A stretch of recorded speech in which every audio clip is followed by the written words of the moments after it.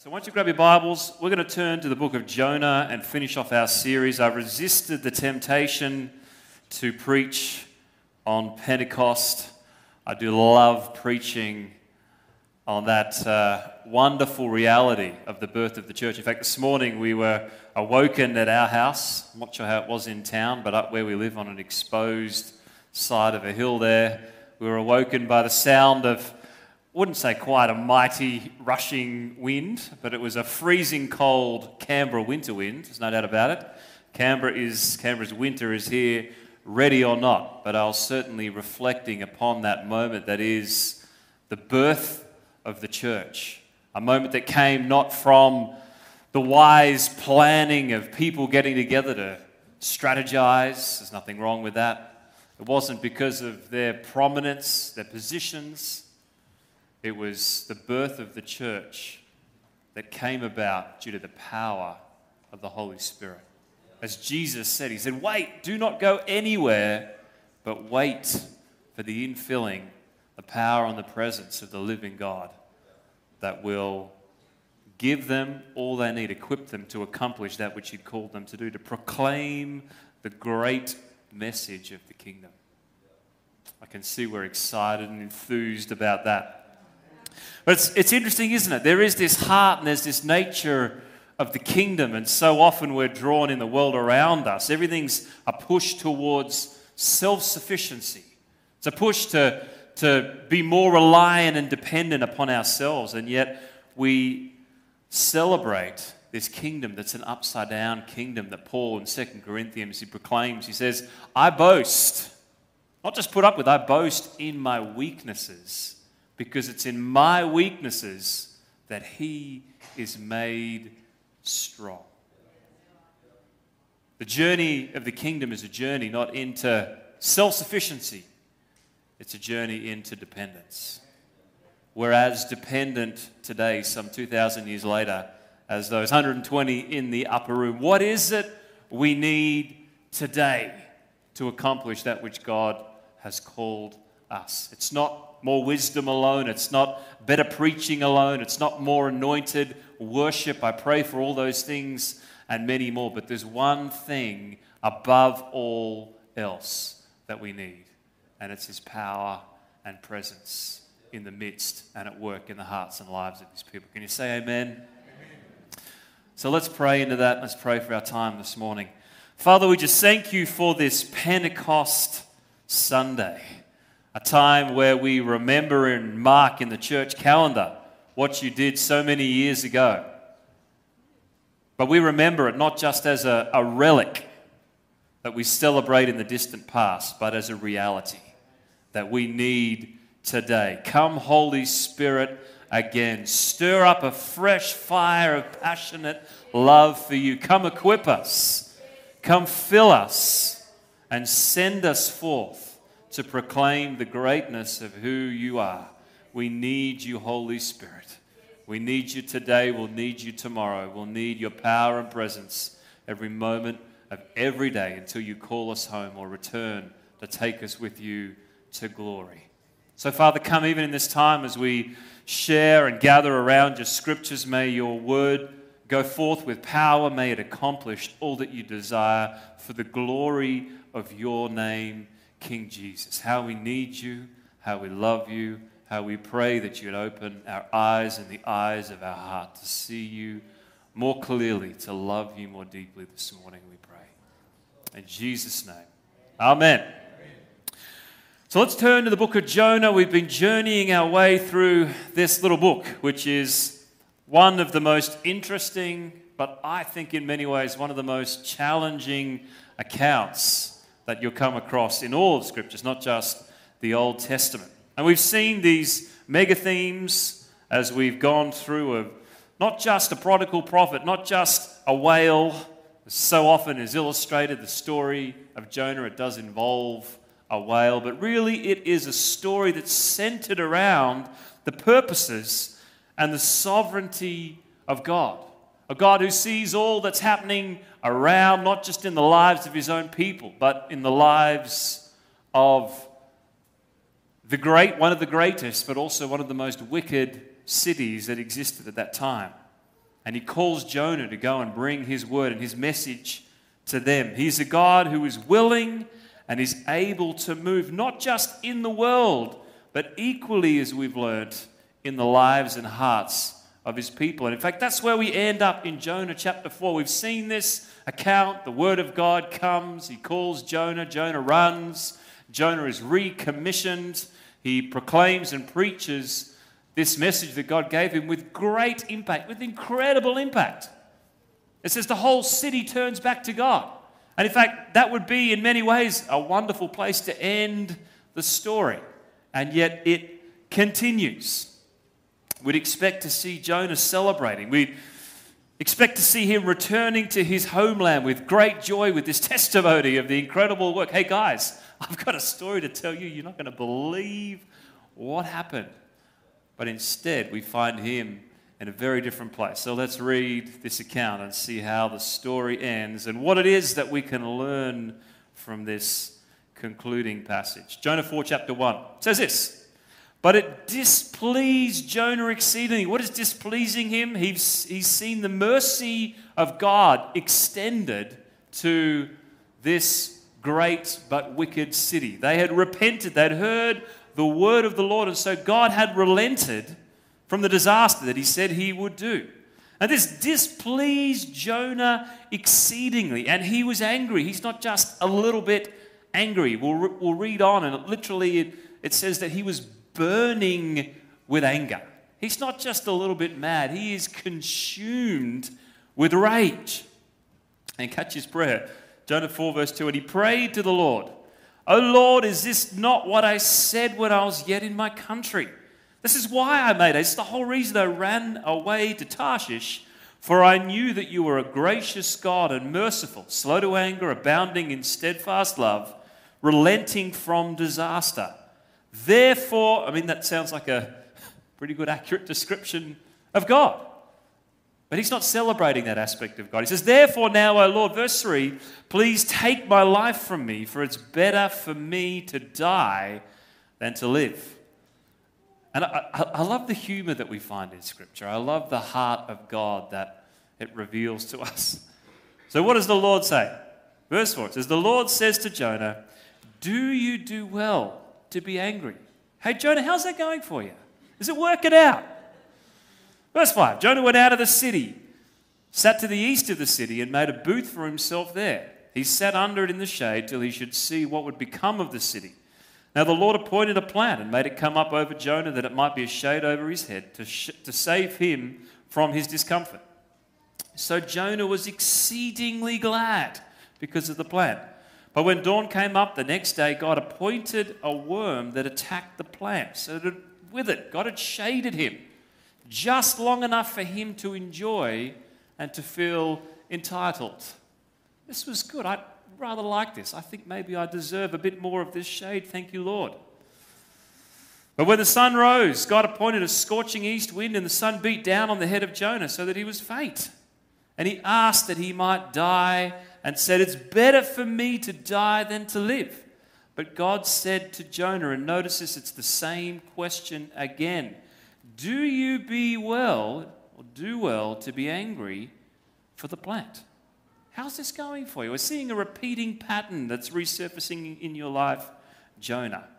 And he said, grab this, yes, I do well to be angry, and angry enough to die. He's not really progressing much in his anger, is he? The Lord said, you pity the plant for which you did not labor, nor did you make it grow, which came into being in the night and perished in the night. And should I not pity Nineveh, that great city in which there are more than 120,000 persons who do not know their right hand from their left, and also much cattle? Now, no need to turn the page or look ahead because there is no more. We've ended this entire account with somewhat of an open-ended finish. Now, that's intentional, I believe. This is one of those choose-your-own-adventure books as you get to the end. Where will you go from here, Jonah? And not just Jonah. Where will we go as we read and ponder the message that's in this book and revealed herein? What is the next step? Does he burn in his anger? Is he completely consumed by it? Does he turn and repent fully? We've seen at least a partial repentance as he reaches out and God rescues and redeems him. Does he turn again? And it's interesting, there's plenty of opinions on either side of the camp. If you want the Disney finish, the happy ending, there are many who say, well, the only way really that we could know this account and realize what it was that Jonah struggled with as he was there in the depths, as he's in the belly of the whale, as if this story was actually told by Jonah himself. That perhaps this was the moment that he came back to the Lord, surrendered his life afresh, and told this as a wonderful journey of his account with the Lord. There's plenty of others who disagree with that view and say, well, no, this is told as a warning. And who knows where Jonah ended up. So you can pick your finish. But that's the whole purpose as we read Scripture, is not just to read as a story that we're removed from, but to examine our own hearts and lives in light of Scripture. What is it saying to us? And how is it that we need to respond? So I want to give us 3 thoughts from this particular passage, but also wrapping up some of these themes, things that I hope have stirred in our hearts, whether you've joined us for the whole sermon series or just parts of it. Things for us to weigh up. See, I believe this book is so pertinent for us in all generations, but particularly in the circumstances and seasons that we find ourselves in. It's a recalibrating moment. It's God challenging not only Jonah, but his people at the time and his people as we sit here this morning. And there's many, many things, but let me pick out 3. Number 1, if you're taking notes, is simply this.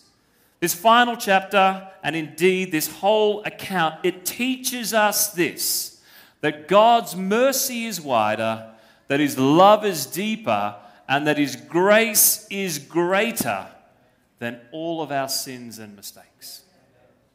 There is this clear theme all the way through, and I love this final scene. Here is Jonah. Anyone who read this account would expect him to be celebrating, but he's not. He is angry. He is furious at God. This is all your fault. I knew this was going to happen. And not only is he angry, but here's the scene. He's so consumed by his anger, it says he leaves the city and he sets up camp. That's what I'm going to do.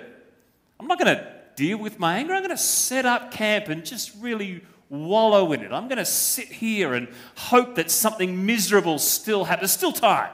There's still time for some fire and brimstone and for things to turn out the way that I think perhaps this whole account should have gone.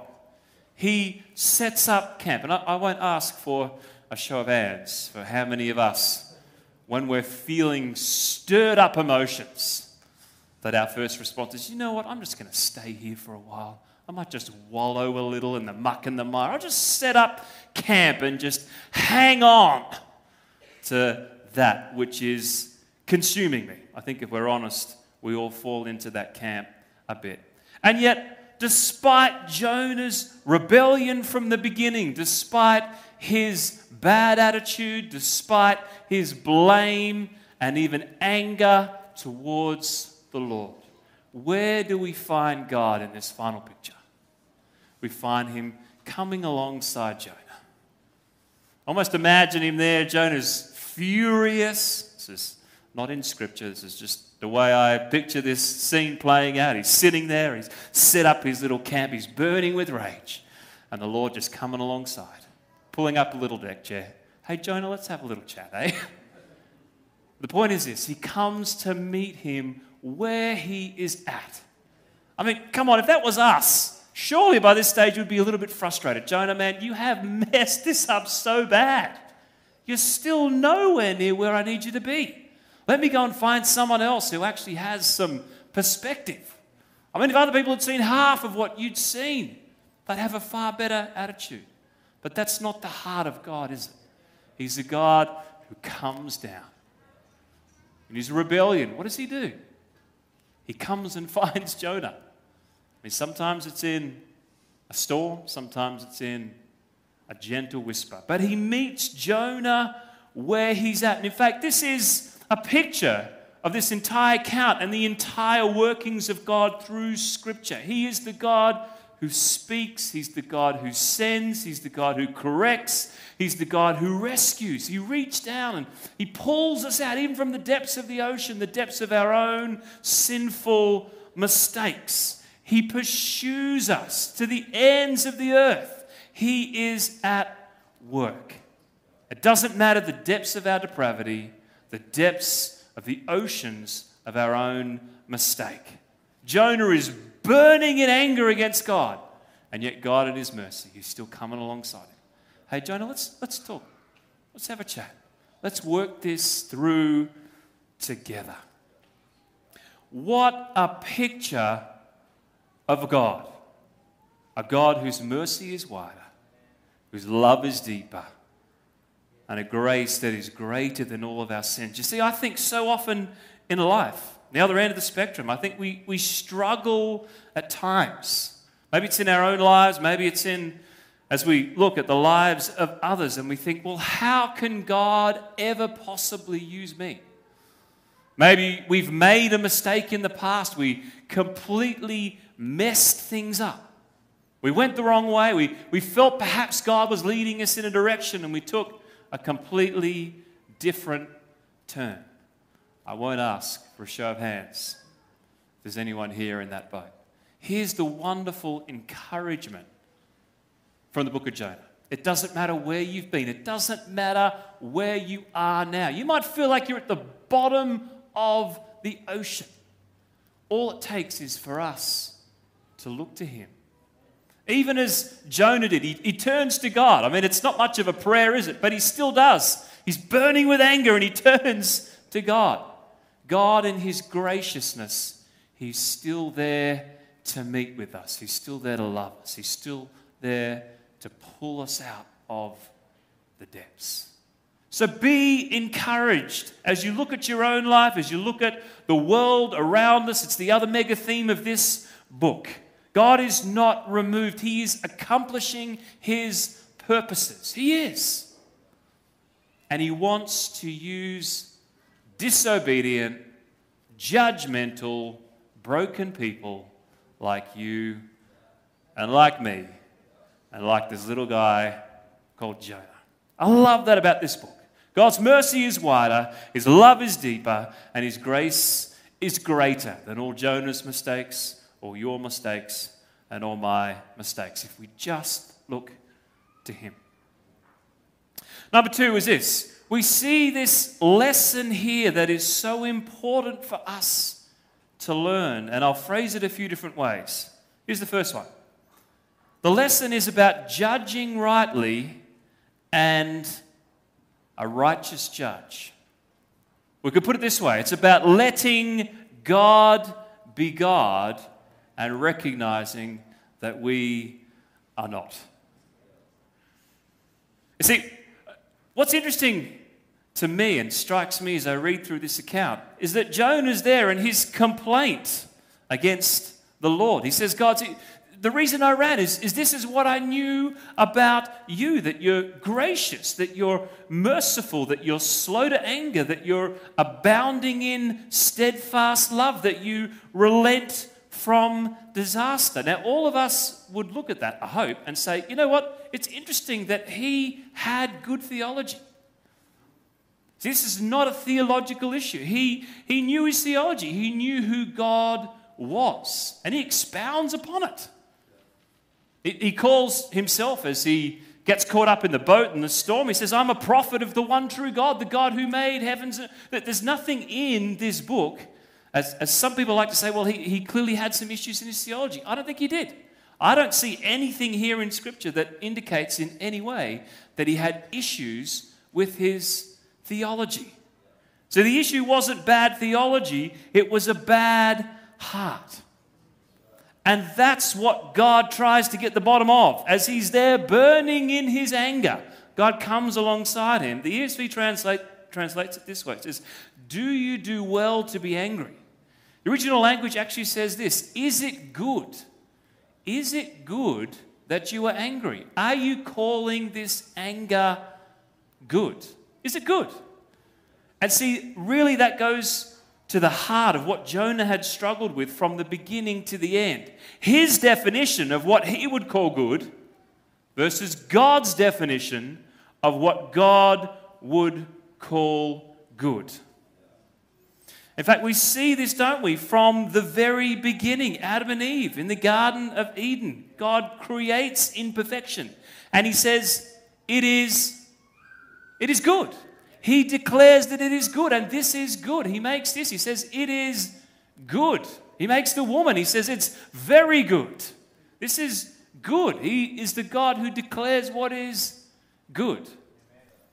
And yet, in the midst of that scenario of perfection, of all that was good that Adam and Eve had to enjoy, they still desired to decide for themselves. There was one thing, wasn't there? He said, it is not good to eat the fruit, the tree of knowledge and good and evil.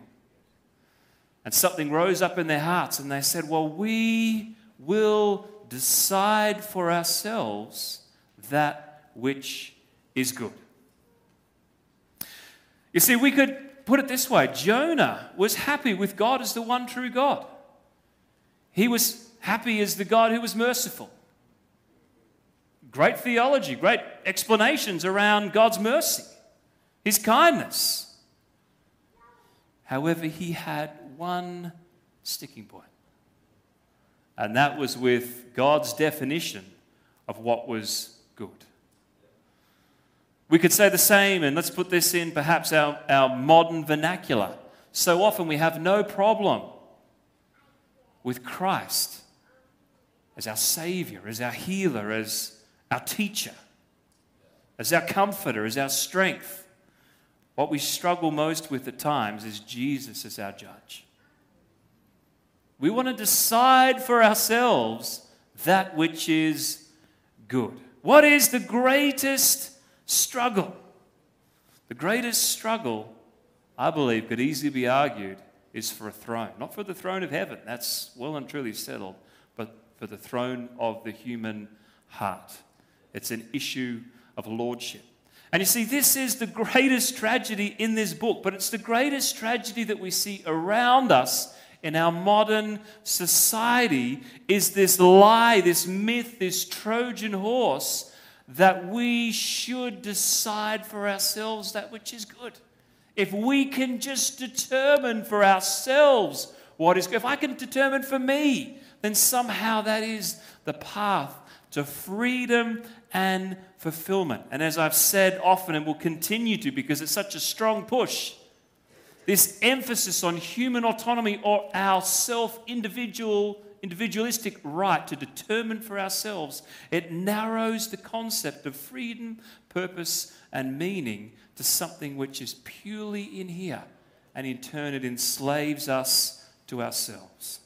It is a surefire path to frustration, misery, and bondage, a prison all of our own making. See, God comes here to Jonah, and he says, let me just set you free. Let me show you. Is it good that you're angry? How's it going? And Jonah's very honest, isn't he? He says, well, actually, I'm so miserable I want to die. It's not going so well.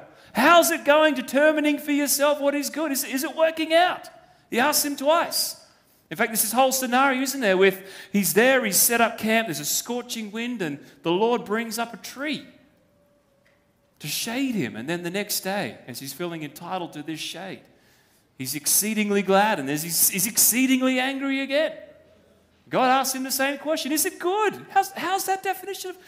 You realize your definition of good here is purely about the momentary pleasure that you're experiencing, rather than any other notion of goodness. See, this mistake that Jonah has fallen into, that the Lord is addressing in his life, is the one certain path to frustration, misery, and bondage. The great bastion of liberty as it's held up, of self-autonomy, is nothing more than an illusion. And we see it all around us. And before we say, okay, well, it's just out there and it's not in here. You know, the interesting thing for Jonah, And the interesting thing for the people of God at that particular time, if you read the account, and we delved a little bit into the history of what was happening in the great prosperity of the nation of Israel, and yet also the great secularization, we could call it, of society. See, it wasn't so much that they were turning away from Yahweh. There's not one moment here that Jonah says, you know what, I've decided not to follow God. I've actually decided I'm going to worship another God. See, it wasn't that was the issue and at the heart of Jonah's rebellion. The heart of Jonah's rebellion was simply this. He acknowledged, he said, God is God, God is good. But I want God and. I want God and the ability to determine for myself what is good for me. I want God and. And I think that is the trap that continually we see throughout the Old Testament and continually we need to guard our hearts from. I want God and just a bit of consumerism, just a bit of comfort. I want God and I want to hang on to this addiction and this bondage, and God really wants me to be happy, and therefore I should decide for myself. There's no liberty, there's no joy, even though the world will tell you that's what's on offer. I guarantee you, it's bondage, it's misery, it's frustration, and it's this consuming anger that he ends up in. God, just kill me. Just smite me off the face of the earth. I'd rather die than live in this place. And yet I believe God reaches in there and gives him an opportunity. He says, well, there is another way. How about you just let me determine for you what is good? And that's what I pray and believe and hope Jonah eventually realized and ended up in. See, he is Lord of all, as the saying goes, or nothing at all. So we see that's number 2. It's about judging rightly and the righteous judge. It's about letting God be God and recognizing that we are not. And number 3, something that I believe is so clearly all the way through this particular account, is this radical mercy, this radical grace and love that moves us from consumption to contending.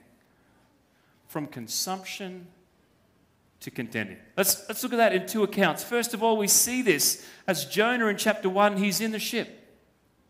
He's run away, he's so exhausted in his fleeing, not only from the word of God, but the presence of God. He's hiding himself in the bow of the ship. Of course, the storm comes and the sailors that are all around are concerned. They're doing everything that they can. They're crying out to their gods. They're calling upon everything they can possibly do. They're throwing cargo off the ship, and they find Jonah asleep. And it says the captain, he rouses Jonah. He says, Jonah, wake up. What are you doing? Don't you care about we're all going to die. This is not just about you anymore. We're all stuck in this boat together. It's fascinating to me that as you read through this account, it always seems like it's the Gentiles that act more righteously than Jonah. It's an aside. It's an interesting note. Go through and you can view the story through that lens and see what it reveals. The second place we see this, moving from consumption to contending, is the very last question that we see here. As the Lord challenges Jonah. He says, Jonah, you've been enjoying the shade. You care so much about this little plant that was there one day and it was gone the next. And the pleasure, the momentary fleeting pleasure that gave you.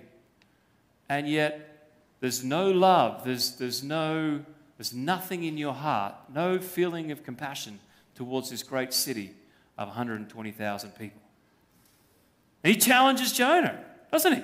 He says, should I not pity Nineveh? Jonah, really the question here that I want to ask you is not why should I care for these people? It's what's happened in your heart that you have so lost any love, compassion, or feeling towards anyone or anything other than that gives you temporary pleasure. See, the point is this: God's blessings were never a call to consumerism. We talk about Pentecost, don't we? We've celebrated it this morning as the Holy Spirit was poured out. As God said, you're going to fulfill the Great Commission. Here's the Spirit poured out. There's a mighty rushing wind. There's tongues of fire. There's proclamation of the great glories and mysteries of God. And all of this happening. What was the point of it? Well, remember, Jesus never said, well, just wait and that'll come upon you and then you'll be able to have some nice meetings. You'll be able to form a holy huddle. It'll be wonderful. You'll be able to come together. There'll be warm fuzzies. You'll be able to just hang out and separate yourself from everybody else and just become little spiritual consumers. That was never the heart, was it? He said, this is happening. This is going to happen so that you can be equipped and filled and empowered and qualified to go. To accomplish a mission that is far beyond yourself.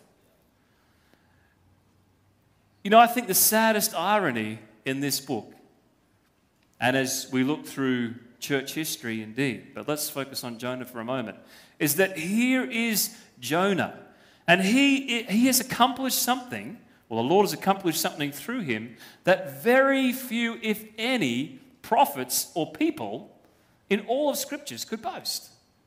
He has seen the greatest nation and empire at that time turn suddenly and significantly and supernaturally back to God. Man, he's the sort of guy that would return as a hero, that they'd write books and make movies about. He's the guy. Through his preaching, an entire city was saved. Like, this was something incredible. The greatest revival and work of God in the Old Testament, and he missed it. And he missed it. A whole nation turning to God, and he's missed it because all he can think about in his little booth there, burning with his ferocious anger, all he can think about is his own desires, his need to be right, and how that hasn't been met. See, if that's not a warning, then I don't know what it is. God has not set up a kingdom for consumers. It's not a fast food service kingdom. I want to say this in love, but let me put it outside here. I was talking to a friend probably a couple of weeks ago, and this is interesting because it's become a very common conversation. I don't want this to come across critical. It's just an observation. But in this particular conversation, I was chatting to this guy, and he's a believer. I knew that he went to a particular church. And I was like, how are you going? Are you connected and committed back into church? And he said to me, this is not an exaggeration for the sake of an illustration. He said, it's actually fantastic, but I've discovered there's one church that I really like the worship. So I often pop along there for the worship. There's another that I like the preaching. He said, I'm actually going to 2 home groups at the moment. I found this one church that has a home group over here that's got a lot of guys around me. I found another home group over here that's got a different... Like, there was literally 4 or 5 different connection points he had. Now, as I said, I don't want this to sound critical, and I don't have anything against being a part of what God's doing in different places. We love to support other works and have them come through. We've had various people this year that can come and equip and encourage us. But the thing that was exhibited in that conversation, which is increasingly becoming the case, was this consumeristic mentality. That somehow the kingdom and the purposes of the church was purely set up. He didn't say this in his own words, and this is perhaps my extrapolation of that conversation, but something we need to guard ourselves on.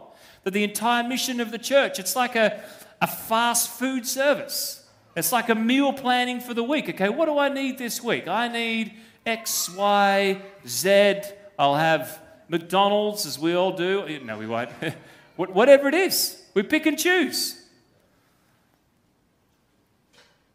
And so tragically, we get caught up, as Jonah did, in this place of insular consumerism rather than radical contending. The greatest work arguably in the Old Testament, certainly in our context, the greatest work that will ever outplay in human history is happening all around us.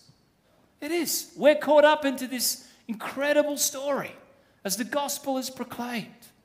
We're entering into, I believe, one of the most exciting periods in human history as we prepare and look expectantly for the return of Christ. And yes, things will get darker. Things will become harder. But we are called to lift up our eyes and be a part of something so much greater than ourselves. We're called to move from this mentality of consumption. It's in there. It's like, Jonah, really, is that all you want to do? I mean, look at where your consumption's got you. It got you stuck in a boat in a storm. It got you stuck on the bottom of the ocean floor. Now it's got you stuck in a booth.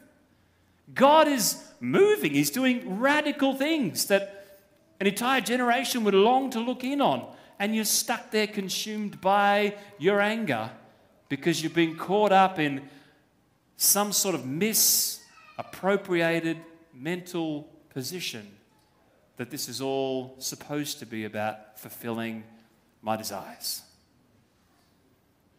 I believe God wants to move us from that place and that mentality of consumption to contending.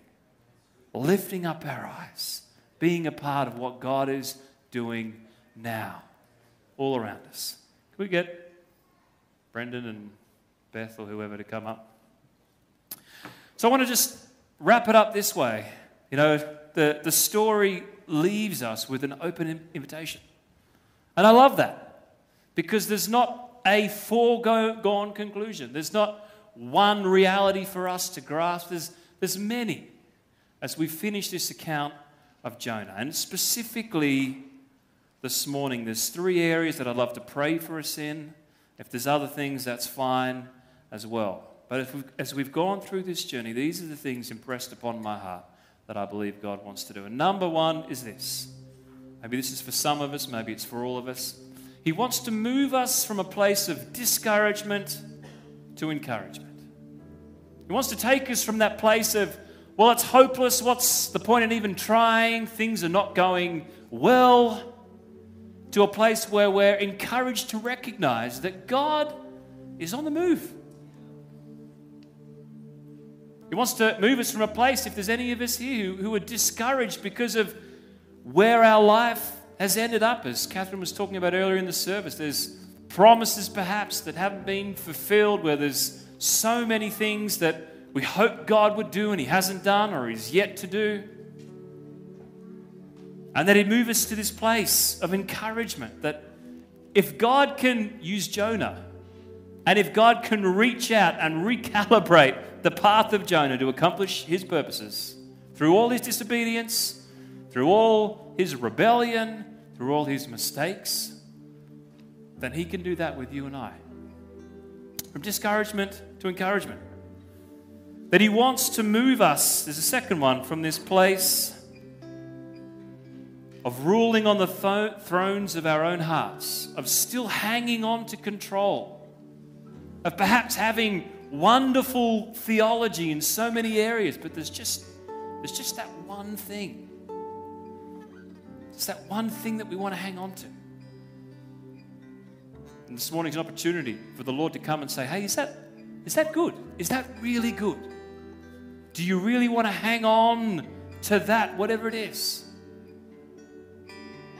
Or would you like to come and lay it before me and let me set you free? And the third one is that I believe for some of us, certainly the Lord's been stirring my own heart in this regard, is moving from a place of consumption to contending. Where my only thoughts and cares and desires are moved from just the temporary shade, from the fleeting pleasures, to contending. God, what are you doing? What are you up to?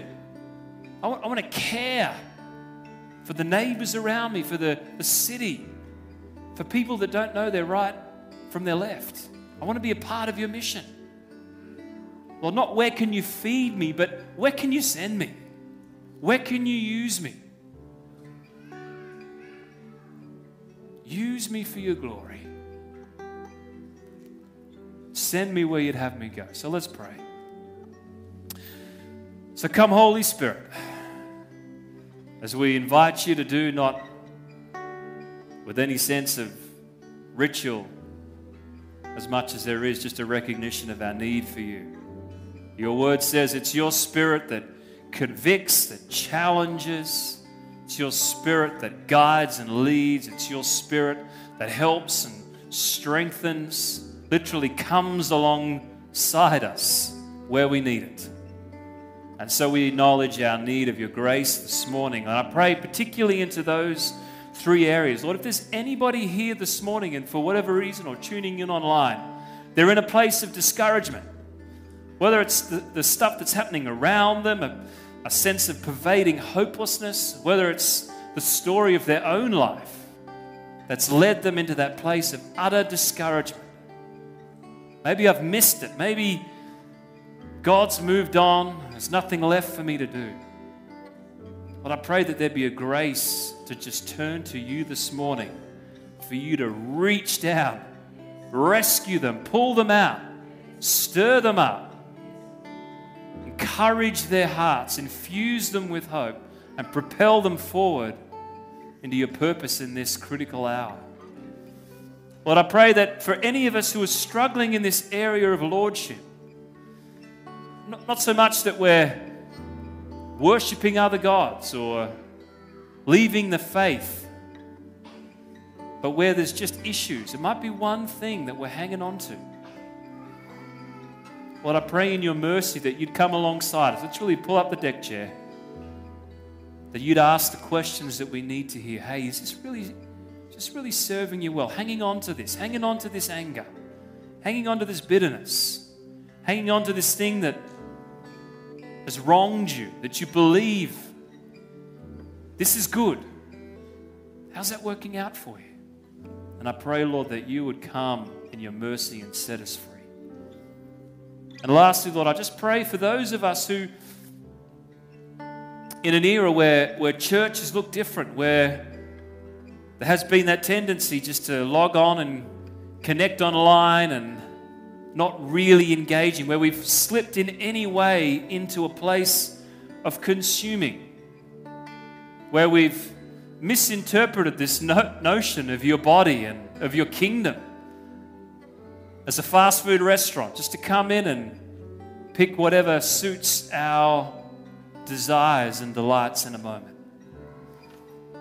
And I pray that you take us to a place where our only desire and delight is you, is to see you glorified, is to see your name made great, is to see you do what only you can do, to reach out and rescue, to seek and save the lost. Can a nation be saved? Yes. Your word proclaims that nothing is too hard for you. Move us from a place of just being consumers to be contenders, where there's a burden of intercession to pray and to seek and to long for breakthrough, to see your kingdom come and your will be done. Stir it up in our hearts, God, this morning, a fresh passion and a fresh fire for you. In Jesus' name.